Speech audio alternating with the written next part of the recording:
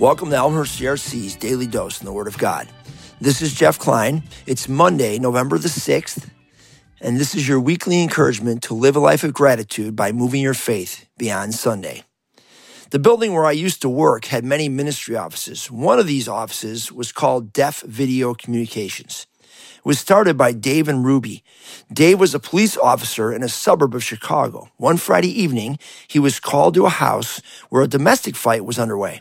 When he arrived, the husband and the wife were flinging their arms around at each other and making strange noises. In the corner were three young children cowering in fear. The oldest girl stepped forward and shyly explained that her parents were deaf and fighting. They had interpreters at the police station for every language imaginable, but no one but this little girl to interpret as this policeman worked to sort this out. That house became a regular stopping point for Dave as he broke up more fights and struggled to mediate the situation. That's when he asked his wife to learn sign language.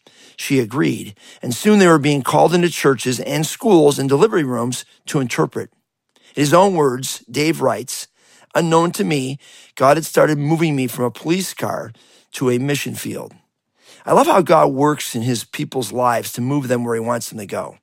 Dave and Ruby have now been running Deaf Video Communications for over 30 years, helping people with hearing disabilities hear the gospel of Jesus in a language they can understand. Sign language.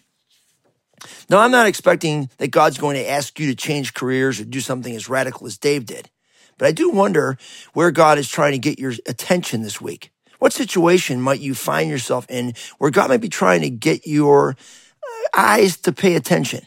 Might he be trying to make you aware of a need that you presently aren't? What situation will activate the compassion of Jesus that will motivate you into action? In Matthew 9:36 and 37, we read this. When Jesus saw the crowds, he had compassion on them because they were harassed and helpless like sheep without a shepherd. Then he said to his disciples, "The harvest is plentiful, but the workers are few."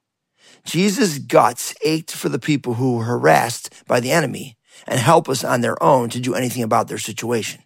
Sheep with no shepherd. But then Jesus points out the obvious. The harvest, the number of harassed and helpless people, is plentiful, but the workers, those willing to step in and help to show the way, those are few. Jesus then tells the disciples to pray that God would send more workers into the field. This week, I will pray for that. I will pray for you, that God will activate your heart and move you into being a worker. Let's pray. Jesus, you told us to pray that your Father would send more workers into the field. Lord, I pray that you'd make our church, that you'd make folks listening to this podcast the workers. Send us out, Lord. Give us willingness. Give us your compassion. In your name we pray, Jesus. Amen.